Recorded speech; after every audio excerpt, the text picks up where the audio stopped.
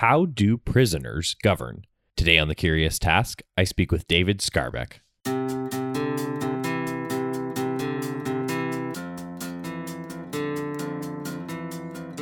Welcome to The Curious Task from the Institute for Liberal Studies, where we explore economics, politics, philosophy, and other ideas from a classical liberal perspective. I'm Alex Aragona, your host, and today I'm speaking with David Skarbek. David is Associate Professor of Political Science at Brown University. His research examines how extra-legal governance institutions form, operate, and evolve, and he has published extensively on the informal institutions that govern life in prisons in California and around the globe.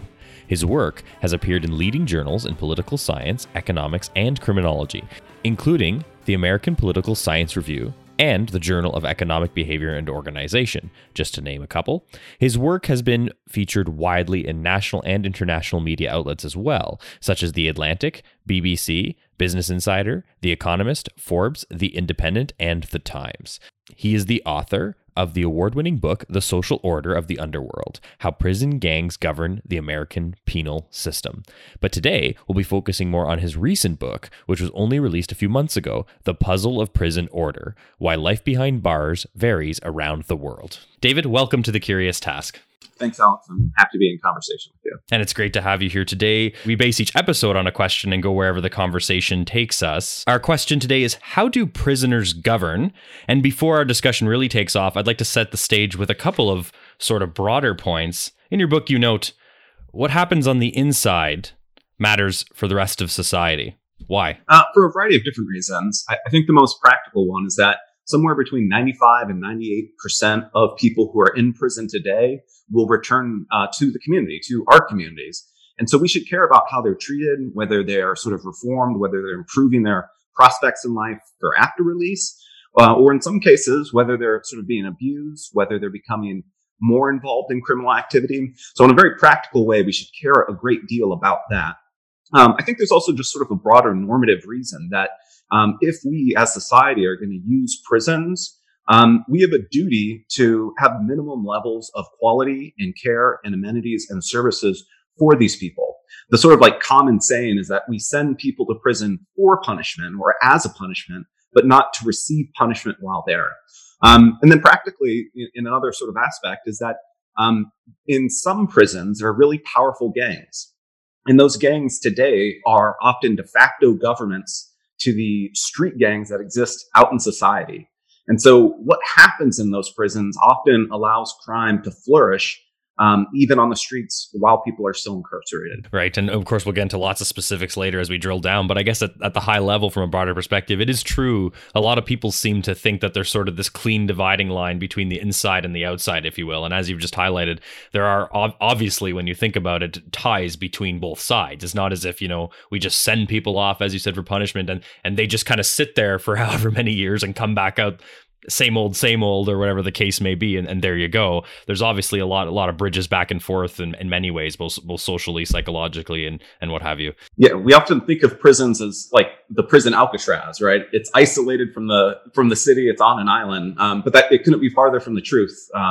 Prisons have very porous walls. And then, of course, you also say in the intro of your book that aside from the fact that we have to actually care about what happens inside, beyond that, we have much to learn about politics and economics by studying prisoners and prison. And of course, you also note that outside of prisons, we observe, obviously, it's obvious to most people if you bring their attention to it, that life is a mix of official institutions and social customs. But what's interesting is that when we take a look at prisons, the same is true. When conditions are stable, life is relatively good and people can flourish, again, relatively. And then the opposite means, well, the opposite. So it's interesting that I guess it's still very hard for people to take the mentality that they have about the outside life and kind of apply it to prisons, but you find that there's a lot of similar things, new things we can learn, but a lot of similar things to look at that make it relatable. Yeah, I think prisons can be understood very much as a sort of microcosm of society. And it's very similar in that, people bring their customs, their habits, their understandings and ideologies from the outside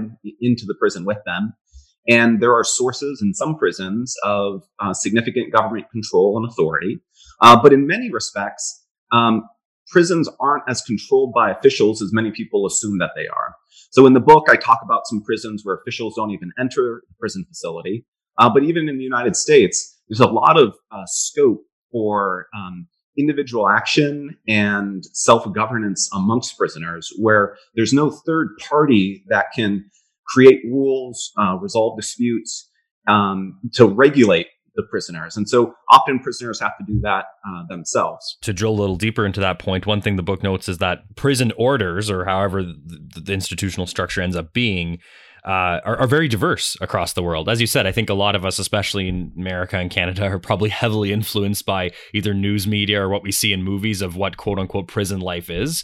But I guess it makes total sense, right? Again, on the outside, if we could picture diverse types of societies around the world on the outside, when we get to prisons, the same must be true. Yeah, well, and prisons are actually really fundamentally very distinct institutions, regardless of where we examine them. So, like, by definition or practice, like when I put my social science hat on, there's 4 characteristics that really stand out to me about all characteristics that all prisons share and that are really important characteristics. And so, the first is that prisons don't attract people in them at random, right? There's a selection effect where people who have been charged with or convicted of a crime are sent to the prison.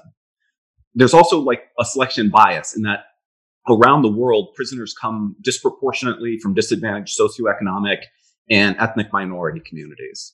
And in a prison, we have very little opportunity to choose with whom to interact, right? We can't say, you don't choose who's a part of our community, essentially. You're sort of forced to interact with people. And of course, there's no exit option from prisons. So that is true of prisons around the world. Each of those characteristics, when we think from a social science perspective, determines whether interactions are going to be positive or negative some ones.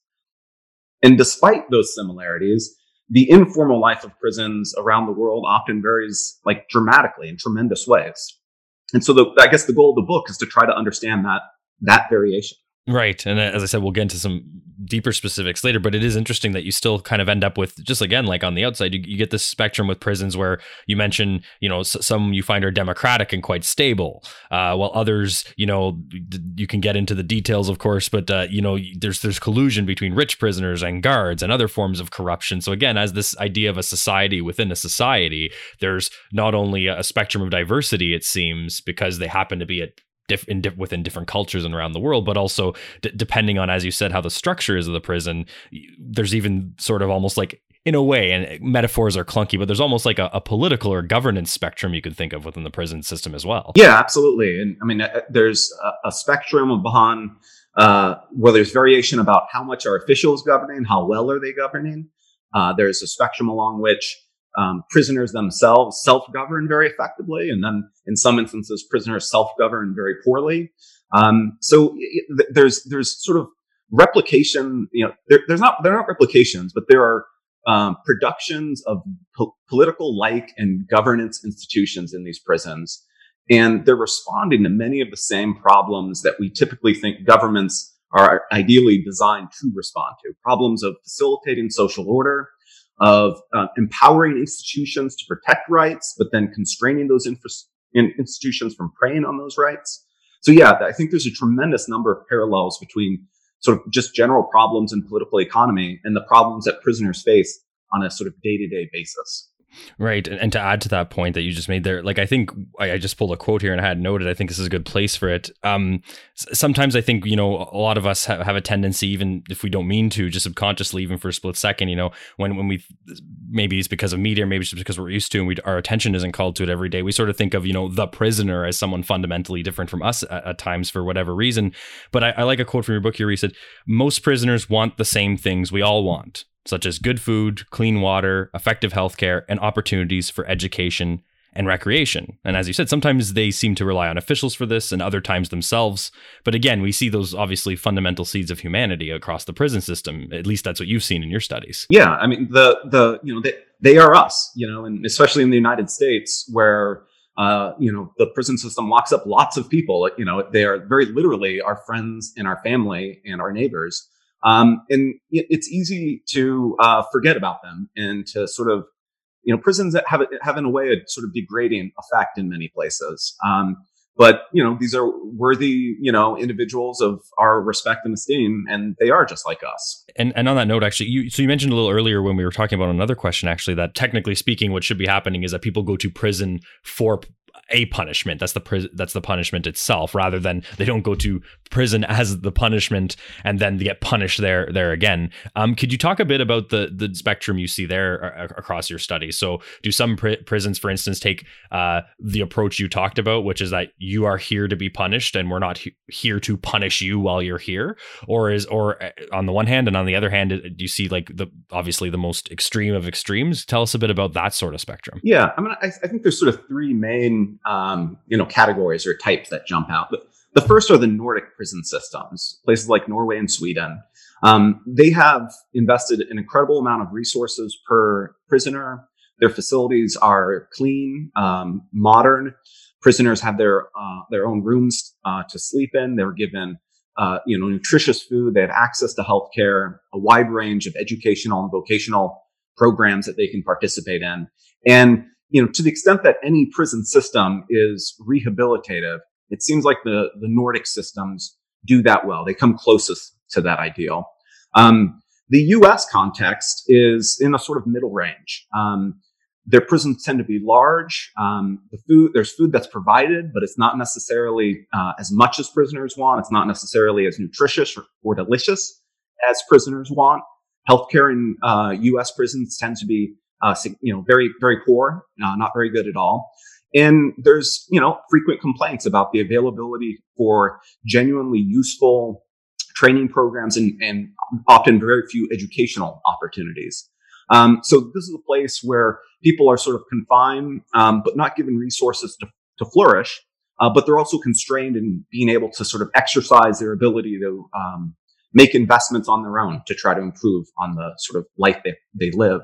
And then the other far extreme are some prisons in Latin America where prisoners are incarcerated in a facility, but the officials have incredibly little presence in the facility. So there are prisons where there are no guards within the prison. They simply regulate the perimeter of the facility and make sure that prisoners don't leave. They provide very few resources even to the prisoners. However, they do give prisoners the freedom to access people from outside of the prison, to access resources from outside of the prison. Many prisoners in Latin America can rely extensively on visits from friends and family for resources.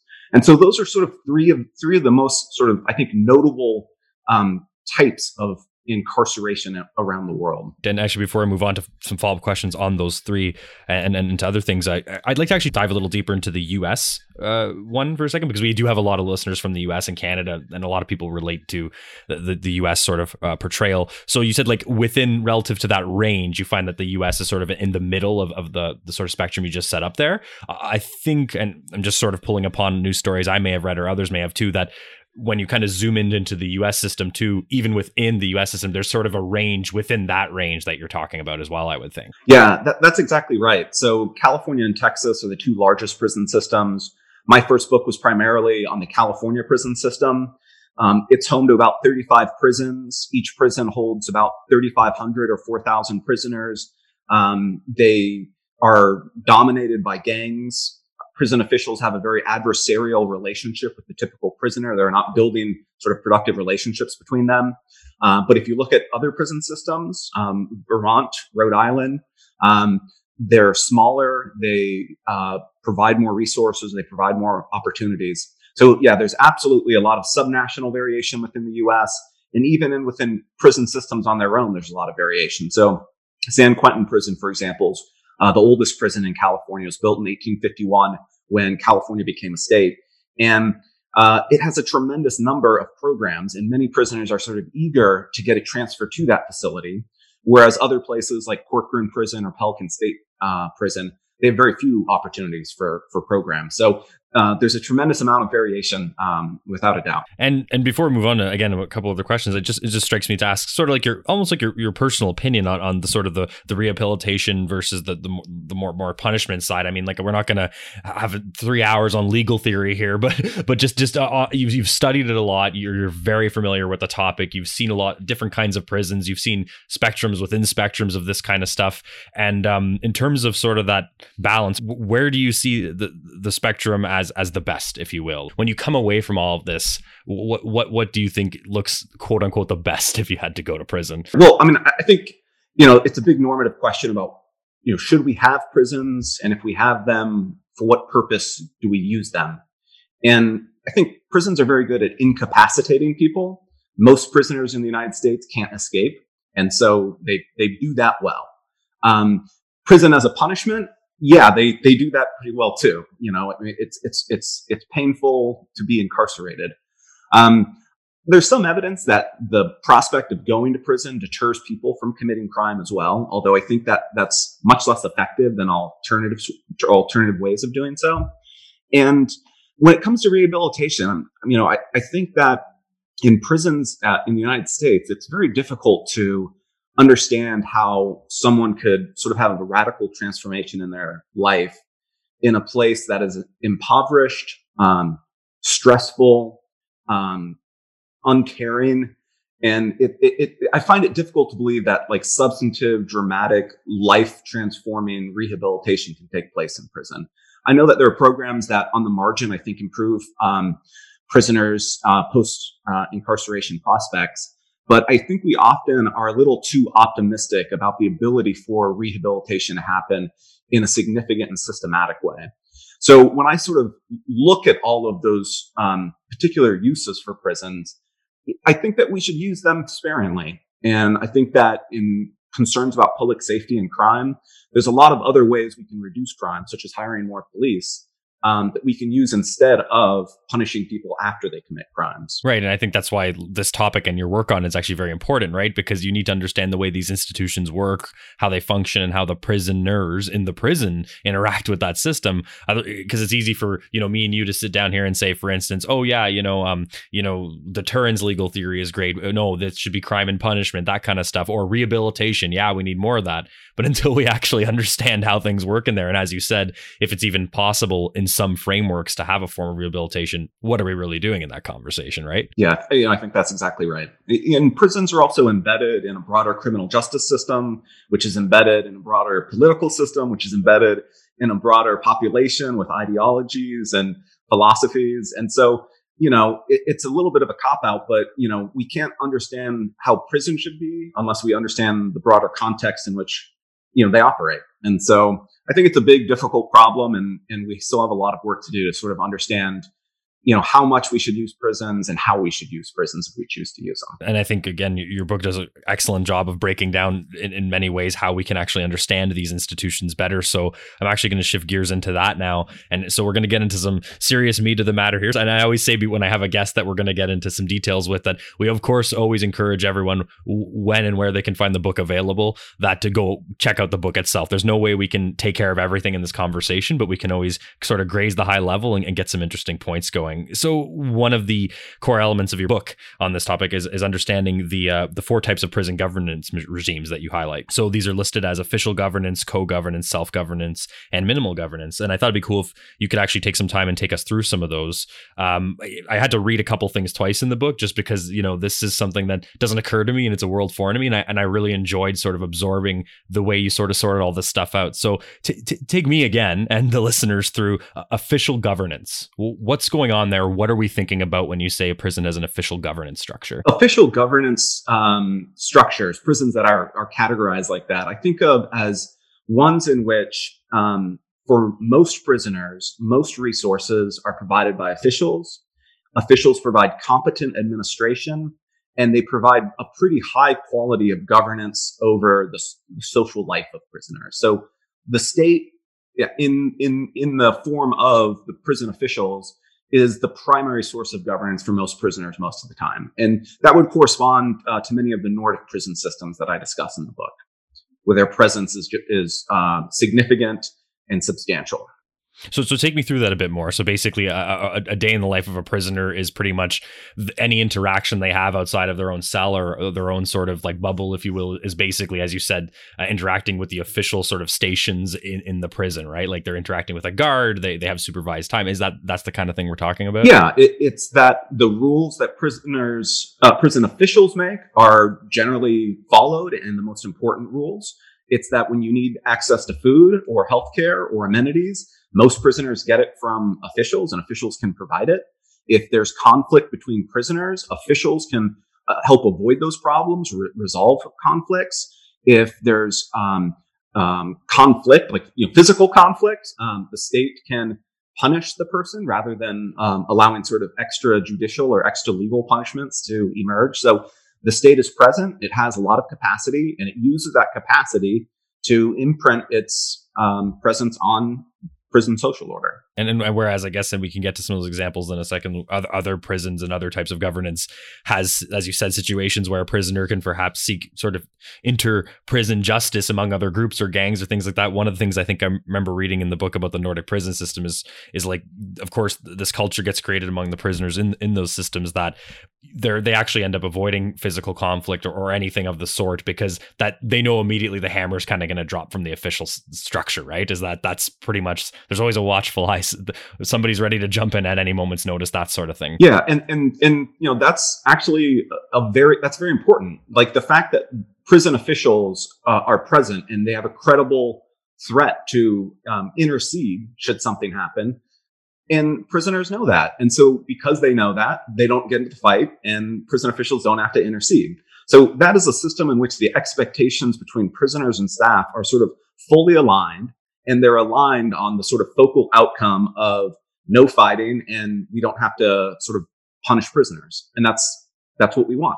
Right. And I guess not only is that sort of culture clear, but it's clear because it's enforced. I mean, it's one thing for an official governance structure to say, don't do that or X, Y, and Z is going to happen. But obviously, as you said, the vast amount of resources and the way that they structure these systems, again, the Nordic prison system is one example, is in such a way that these threats and these rules are credible. They are enforced. Yeah, that's exactly right. Yep.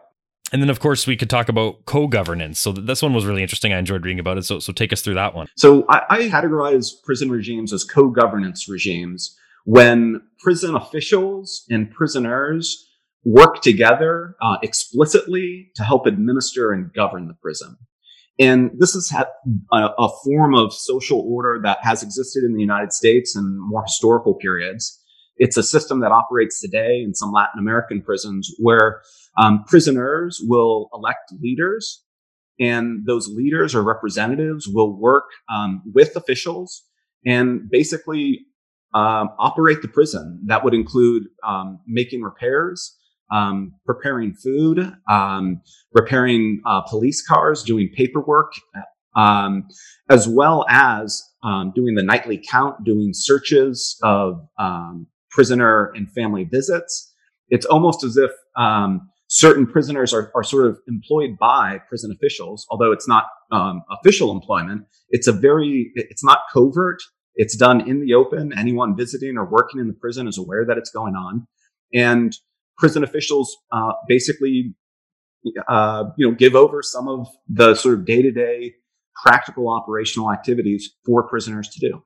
And if I understood correctly from the book, and in some cases they could just be taking over some work, but in other cases, like over a period of time, some members might, for instance, become respected and actually have like a certain title or position in the prison as well. So it truly is not just a work situation, but also is like a co-governance situation, which is what I found very interesting in that section. Yeah, and on the particular cases that I examine, there's a sense that the prisoner leaders have legitimacy in the eyes of other prisoners, and they have authority in the eyes of prison officials. And that manifests in a variety of different ways. Some are that prisoners, they're given responsibility over security operations. So that indicates a level of trust by prison officials. They often have keys to important doors, shall we say, as well as cell phones. And if there's some trouble that prison leaders can't handle, they'll call a prison warden or prison official to sort of help out if needed. So yeah, they're very much jointly producing the resources, administration, and governance of the facility. And actually, I think that's an excellent place to take our break. Let's do that now. So everyone, you're listening to The Curious Task, and I'm speaking with David Skarbek today.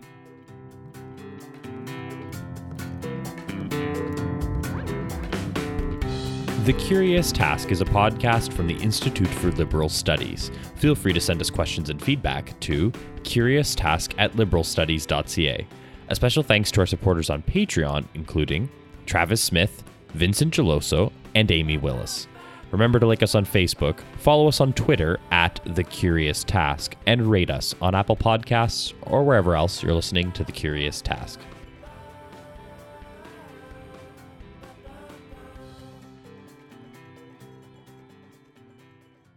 Welcome back, everyone. You're listening to The Curious Task. I'm speaking with David Skarbek today.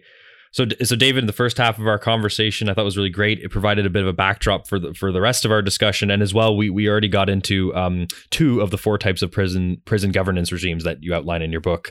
That was official governance and co-governance. One that I found extremely interesting in the book was this idea of self-governance. So take us through that. Well, there are prison regimes. Again, these are predominantly in Latin America that I call self-governing because prison officials have an incredibly little influence or effect on the everyday life of prisoners. And so in that chapter, I discuss a prison in Bolivia called San Pedro Prison. And from the from outside, it looks like a pretty standard Western prison. There are these large foreboding walls. There are uniformed guards along the perimeter, regulating access into and out of the prison. But that's basically where they stop. They don't enter the facility. They provide incredibly few resources. They provide electricity and water, but upon release, prisoners are expected to pay a sort of prorated share for their use of those things. And officials provide some very minimal gruel-like food on a daily basis. Other than that, they provide no resources. They don't administer the facility. They don't govern social and economic interactions between prisoners. And so sort of in the absence of official governance, prisoners have not just sort of passively accepted that. They've sort of actively responded to the very real governance needs that prisoners have. And so there's sort of a proliferation of sort of economic, civil society, and sort of governing institutions within the prison. So the prisoners themselves are very much in charge of the prison on a sort of day-to-day basis. So they're not working as in the co-governance regimes, hand in hand with officials. They're there responding to their perceived needs in the ways that they deem most appropriate. Right. As you said, in the co-governance structure, one can picture that as, okay, there is an institutional framework and a set of rules, and people are brought on to help with that institutional framework. But in the self-governance, it seems that beyond sort of a minimal, as you said, almost like the 4 walls or however many they are, or like a very minimal structure, relatively speaking, the rest is sort of left up to the prisoners and the population themselves. Yeah, that's right. And so I sort of think of like the co-governance regime is more top down in that officials are more or less deciding, what are the objectives, and then, we're going to carry out some of those tasks. We'll ask prisoner leaders and prisoners to sort of do that, just sort of dance to our song. But the San Pedro one is much more bottom up. There's not someone there sort of deciding how things should go, except for the prisoners themselves. And I think like a lot of people who perhaps don't have as much faith in, let's say, the spontaneous order, if you will, might think of this as, oh, this is going to be interesting. You have sort of like a pit where there's like different groups of people beating each other up or something. But I have a fun quote here from the book again and I found this very cool to read about that. So, and I think it was the same Bolivian prison you're referring to that you said, of course, officials play no significant government role. Prisoners have written rules, leaders are elected, and property is registered in a centralized record. So these guys are really well organized and even have systems of enforcement of property within self-governance in some cases. Yeah, again, I think we sort of underestimate the creativity and capability of people who've been incarcerated. And they have the same needs as the rest of us. They're in an environment where the solutions that they find are often very different from ours because of their constraints. But yeah, they in this prison, prisoners have to buy or rent a space to live. So many prisoners own their own cell. Within the prison, there are 8 different housing sections. Each housing section has a sort of committee of elected representatives from residents in that housing area. They often have rules about who can live there. They have committees to facilitate education and cultural activities. They have a registrar that indicates who owns which cell, who was purchased from, where it's located, who passed owners were. So there was, we have these institutions, we have these things in society because they're useful. They're useful as well in prison. So these people found it valuable to spend their time and energy to create some of these things. Right. As you said, these people are in fact people, and they're going to have the same tenets. Like, for instance, whether it's like a social enforcement, a cultural enforcement, or literal force enforcement. The fact is, you can't have property within your own prison or own something unless it's sort of enforced in some way. So of course it seems obvious when you think about it now, but it's one of those sort of like aha moments when I was reading in your book that, oh yeah, that makes perfect sense. That the question more is, why wouldn't it be like that to me as I was reading it? Yeah. And I mean, this is where I think the comparative perspective becomes productive, right? Because of course they would have it there, but wait, many other prisons don't have it. And so why is it that prisoners are enforcing control over property in the Bolivian prison, but not in the California prison or the English prison or the Nordic prison?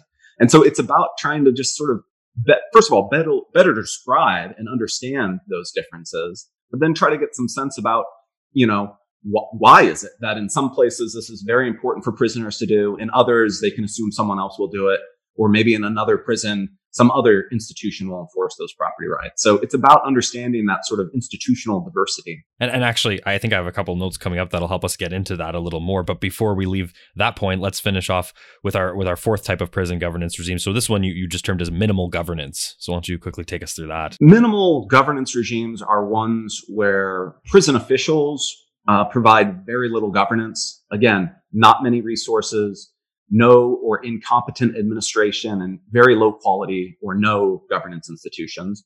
But there are also situations where the prisoners themselves also don't respond, are not able or willing or interested in responding to provide those things as well. And so, for this case, I look at the Andersonville Civil War prisoner of war camp from the U.S. Civil War. It operated for about the last 15 months of the Civil War. And essentially, like San Pedro, prison officials put them in the prison and then left them on their own. But unlike San Pedro, they didn't have access to sort of economic resources on the outside. They didn't have access to sort of trade with the outside world. And so there's very little opportunity for them to engage in economic activity. And that means there's no reason to create the institutions to facilitate or promote the economic activity. So the seedlings that would kind of create that bottom-up foundation where you see other prisoners flourishing, relatively speaking, were not in existence in some of these regimes that you looked at. Yeah, that's exactly right. And, when we think about emergent orders, and sometimes they lead to good outcomes, there's no guarantee that they will. And so just because prisoners at San Pedro, are able to develop, pretty elaborate sets of institutions, those things, those processes often fail. And so I thought it's important to sort of highlight a case where the sort of emergent order from prisoners was not successful, and to understand why failure happens. And on that note, I think it's interesting to bring another factor into our conversation here, which is that, as you said, for a variety of different reasons, culturally, socially, psychologically, even depending on what context the prison is in, again, around the world, you note that the amount of governance in the style is like sort of a supply and demand thing, right? So like that more prisoner governance or action will arise if the structures aren't meeting the amount or demand that they have for sort of that order. So I guess, of course, this all depends on what kind of people are in the prison, or, as you said, what sort of elements are there to construct that. But I found that was really cool. You had like a sort of that one of those charts in your book at the front that sort of like was one of those yes no things. So like, it takes us through the whole thing, and I thought that was really cool. Like, and the first stop on that chart was the official governance stop, which was the Nordic example. So I thought that was pretty cool, because right at the top you say, do officials provide the governance that prisoners want?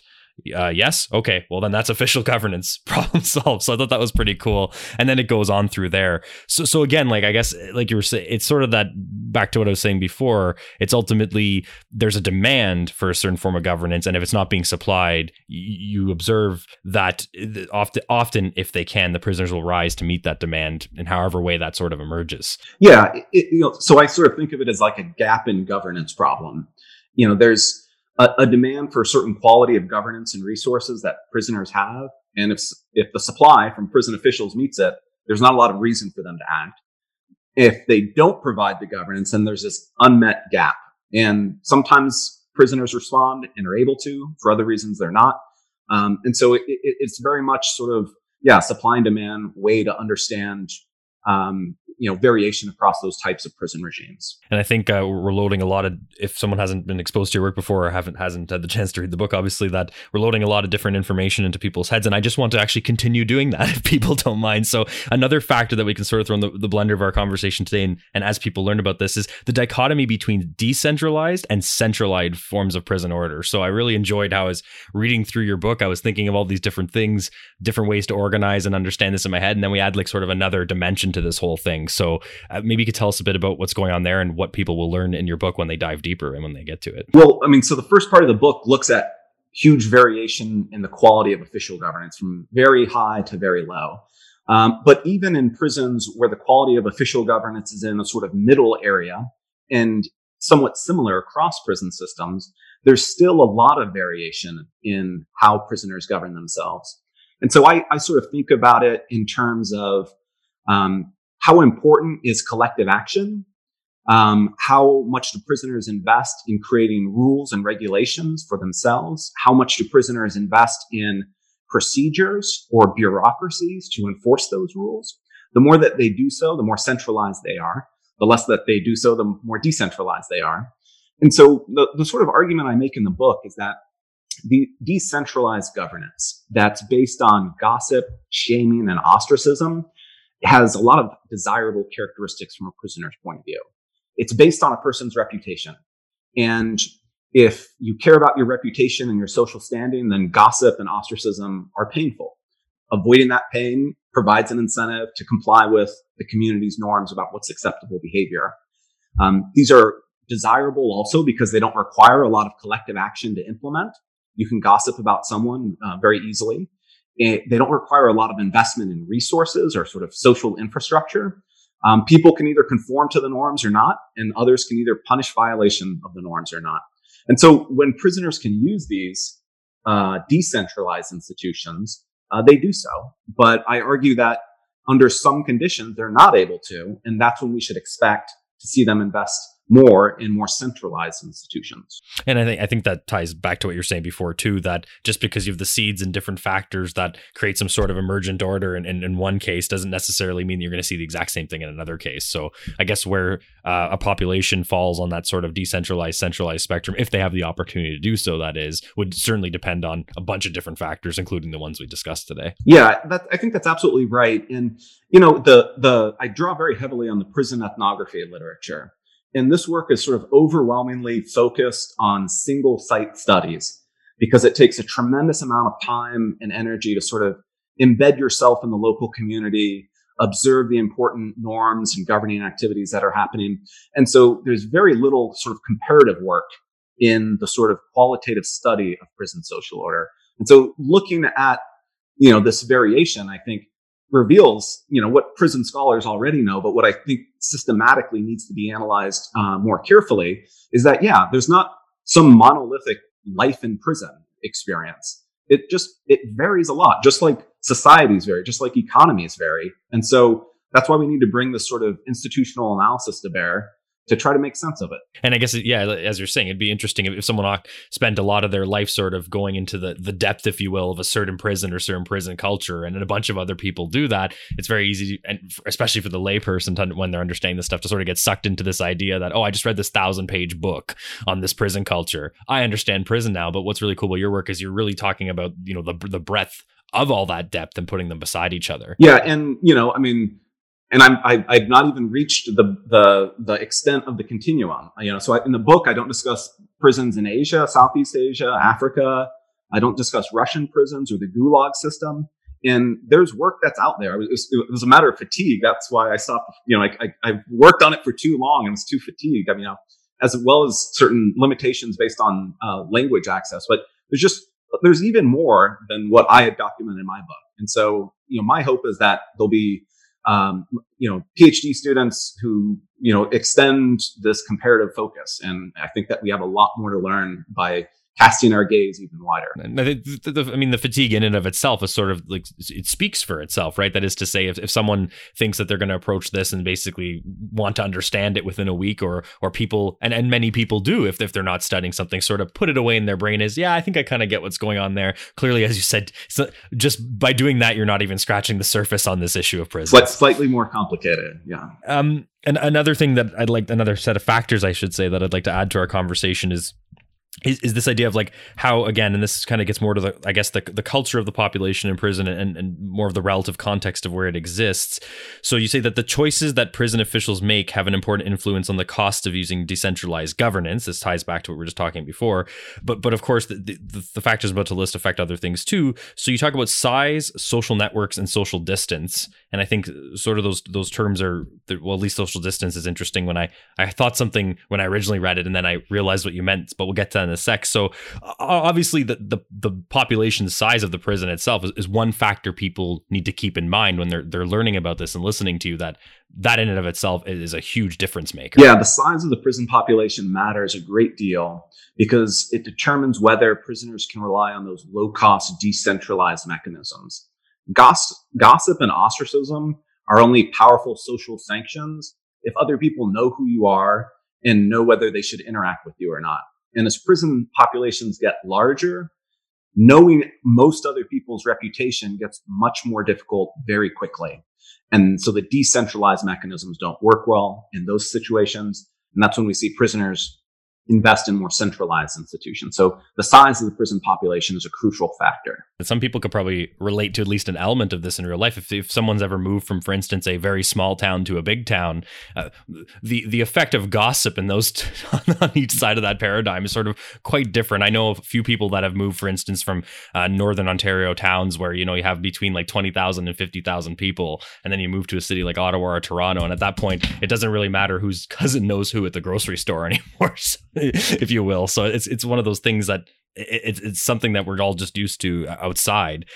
There's different, sizes of cities and things like that. But of course, on the inside, in the prison world, the same must be true, right? That the population has that big effect. Yeah. I mean, there's the anonymity of city life, and something that you might say to someone passing, driving past you in a major city. If you said it in a small town, that person might tell your mother, and, then you'll get in trouble in the next week. So yeah, I mean, there's something very intuitive about this idea that in small communities, we have to sort of cherish and protect our sort of social standing. And actually, moving on to the next point there, the other factor, which was social networks. So, of course, we're not talking about Facebook here. So tell us what you meant by this and why this is an interesting factor for people to consider when learning about this subject. Sometimes a person's social network, their sort of pre-prison community of people that they interact with, can amplify these reputation-based governance mechanisms. So in the chapter on England and Wales, I'd look at how the social networks that people have when they're incarcerated, they bring these social networks from the street into the prison. They are located in prisons close to their home in England. So when you arrive, you often already know people who are in prison. While you're incarcerated, both you and other prisoners can communicate with people, friends and family back home, perhaps gossiping about your behavior. And when you leave the prison, when you both leave the prison, you may continue to interact even in the future after incarceration. So those dense social networks sort of increase the time horizon for the interaction, meaning that keeping your reputation in good standing is more important. And they provide a tremendous amount of information and amplification of gossip about other people's actions. So in England, they've got a large number of fairly small prisons. Prisons are sited close to a person's home. And there's a correctional philosophy that they should incarcerate people close to home so that they can maintain healthy relationships with friends and family. So you're not going to a prison far away full of strangers. You're going to a prison very close, perhaps in the city center of where you live.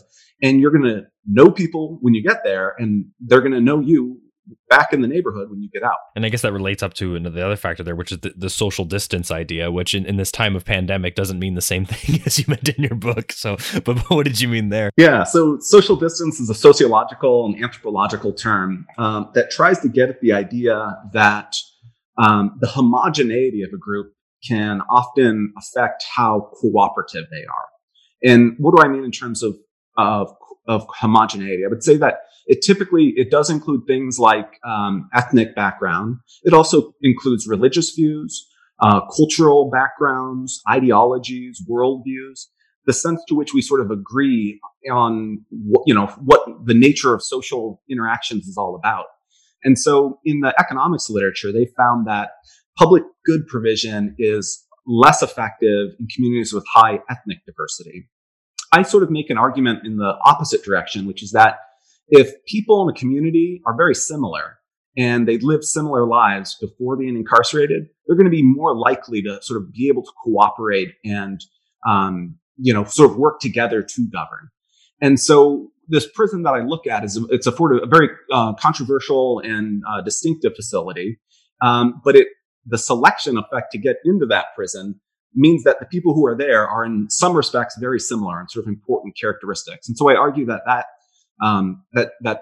similarity can help promote self-governance amongst prisoners. And I guess like in some prisons, we when it comes to prison groupings or gangs, if you will, and things like that, obviously like some of that social distance where this comes into play, if I'm understanding this correctly and I understood the book correctly, which is that you will have, for instance, people becoming a group or feeling closer to each other social distance wise if they share the same religion, and that might put them opposed to another group in prison. For instance, if they are on, for instance, the same paradigm, a Catholic versus a Muslim or something like that. I'm just throwing an example out there. Yeah, I mean, it's again, I think we have parallels in our non-incarcerated everyday life, which is that if you find out that when you meet someone, they share your religion, you may have sort of more interest in being their friend. If you like the same football team, you're going to bond more quickly than if you didn't like, or if you liked opposing football teams.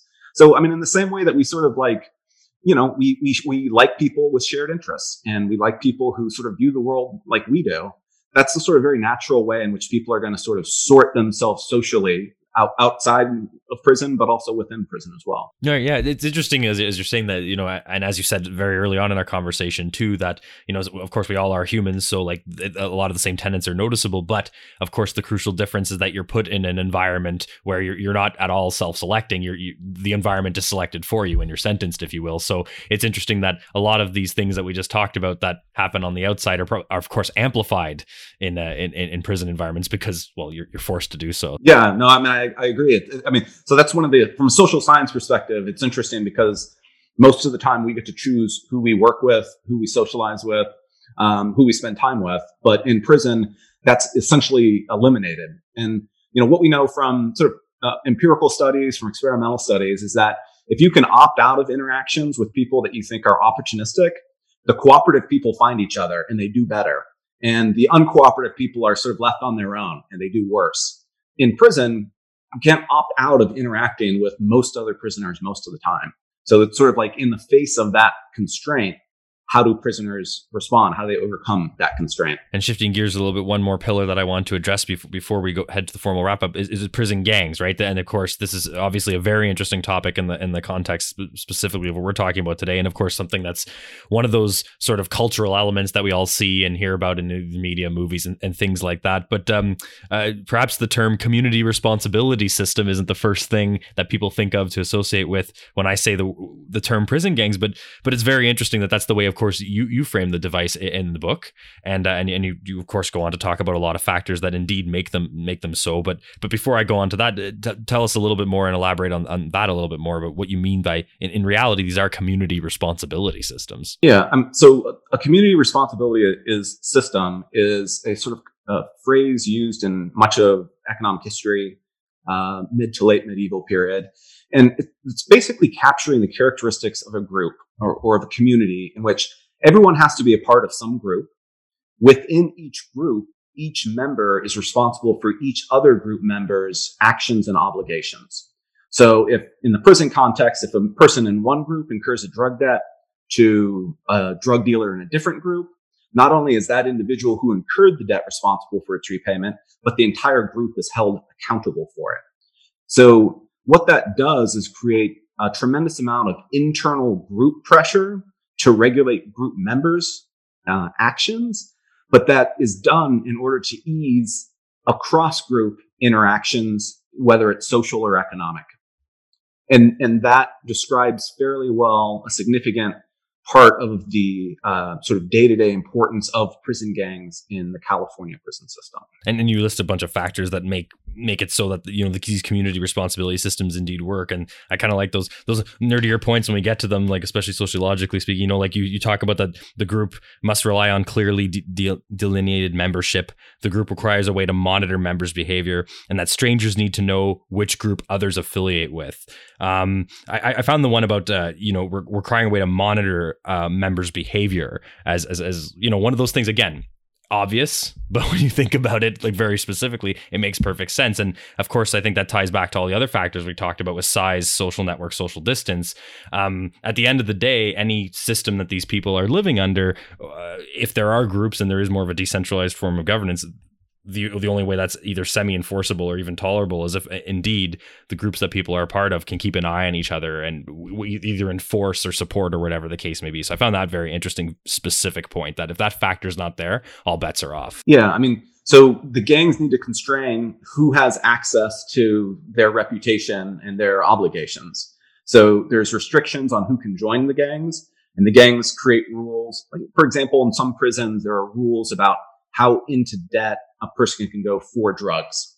So they don't want someone to have, spend hundreds of dollars on drugs that they can't possibly pay back. So say, can only spend 10 or 20 or 50 bucks on it. So they're creating rules so that their members do not create obligations on the broader group that it doesn't want to sort of take on voluntarily. And then the idea as well with the knowing which groups others affiliate with. Again, as I was thinking about this is stuff that we see so superficially through different elements of culture we absorb. There's prison gangs. Obviously, if there's a neo-Nazi prison gang, they're obviously going to be proud to wear whatever symbol they want to wear for that. But it's interesting that, again, and this is the tail end of our conversation now, we can see there's a lot more subtlety and sophistication going on with this than just like tattooing yourself a certain way because, hey, that's who I identify with. That's on top. That's a tip of the iceberg on a lot of other things we've been talking about. So I really had more of an appreciation for that small sociological point of how important it is to know which group others affiliate with in prison after I read your book. So I thought that was another very interesting factor that, again, if that's not there, organization is almost not possible in some of these prisons. Yeah. And, part of the reason is that they can't rely on credible third-party certifiers, right? I can pull out my driver's license and it tells you very credibly information about me. I can show you my credit report. I can get letters of, recommendation from former employers.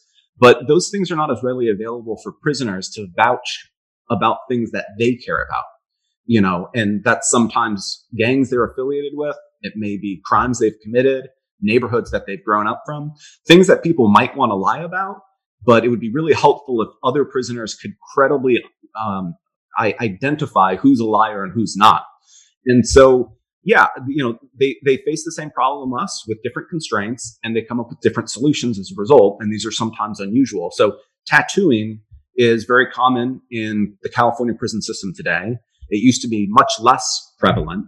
And tattoos can send a very credible signal of information because they're permanent. You can't scrub off a lie in the form of a tattoo. And they're very prominent. That's why we see them on the face, on hands, on necks, because anybody can see those, especially in the prison context where privacy is often lacking. Anyone can easily see those. And so putting a permanent claim about you on your body, well, that says that, yeah, you probably did affiliate with that person, do those things, because no one who didn't would, have the sense to do that themselves. So gangs are trying to find ways. So if you tattoo your gang's name on your forehead, that's a pretty clear indication to strangers around you who you affiliate with. And I also argue that to some degree, the racial and ethnic segregation that exists within the California prison system today is a result of the need to sort by groups so that complete strangers have some sense about who any particular prisoner who they don't know affiliates with.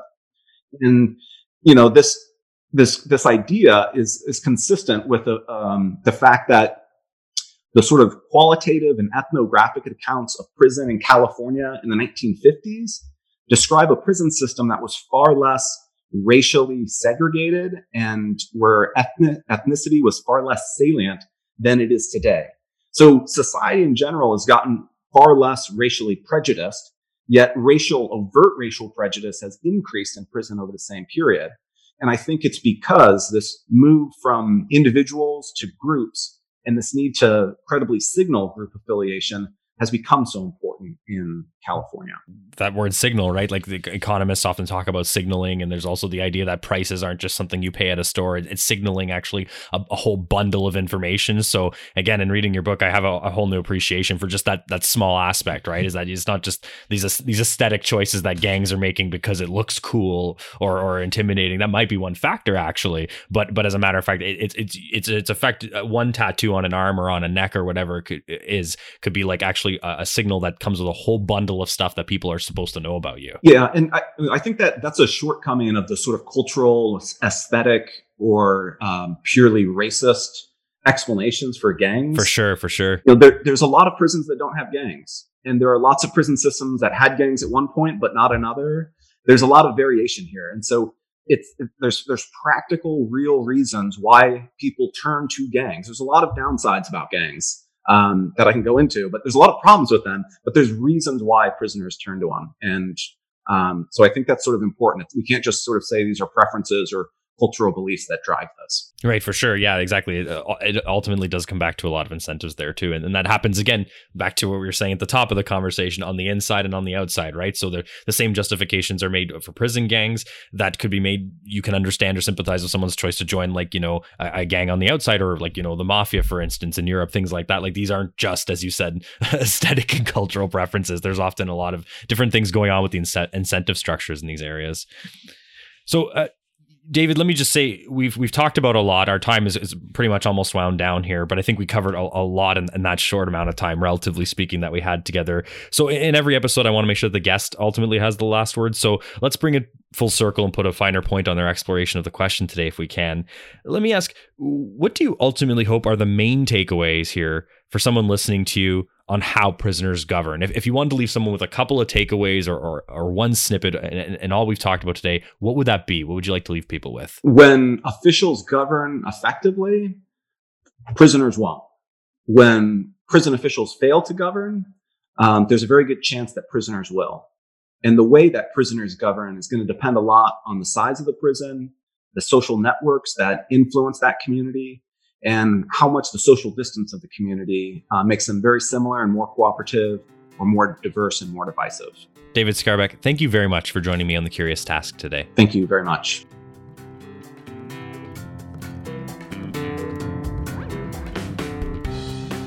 This episode of The Curious Task was produced by Alex Aragona and Sabine L. Chidiak.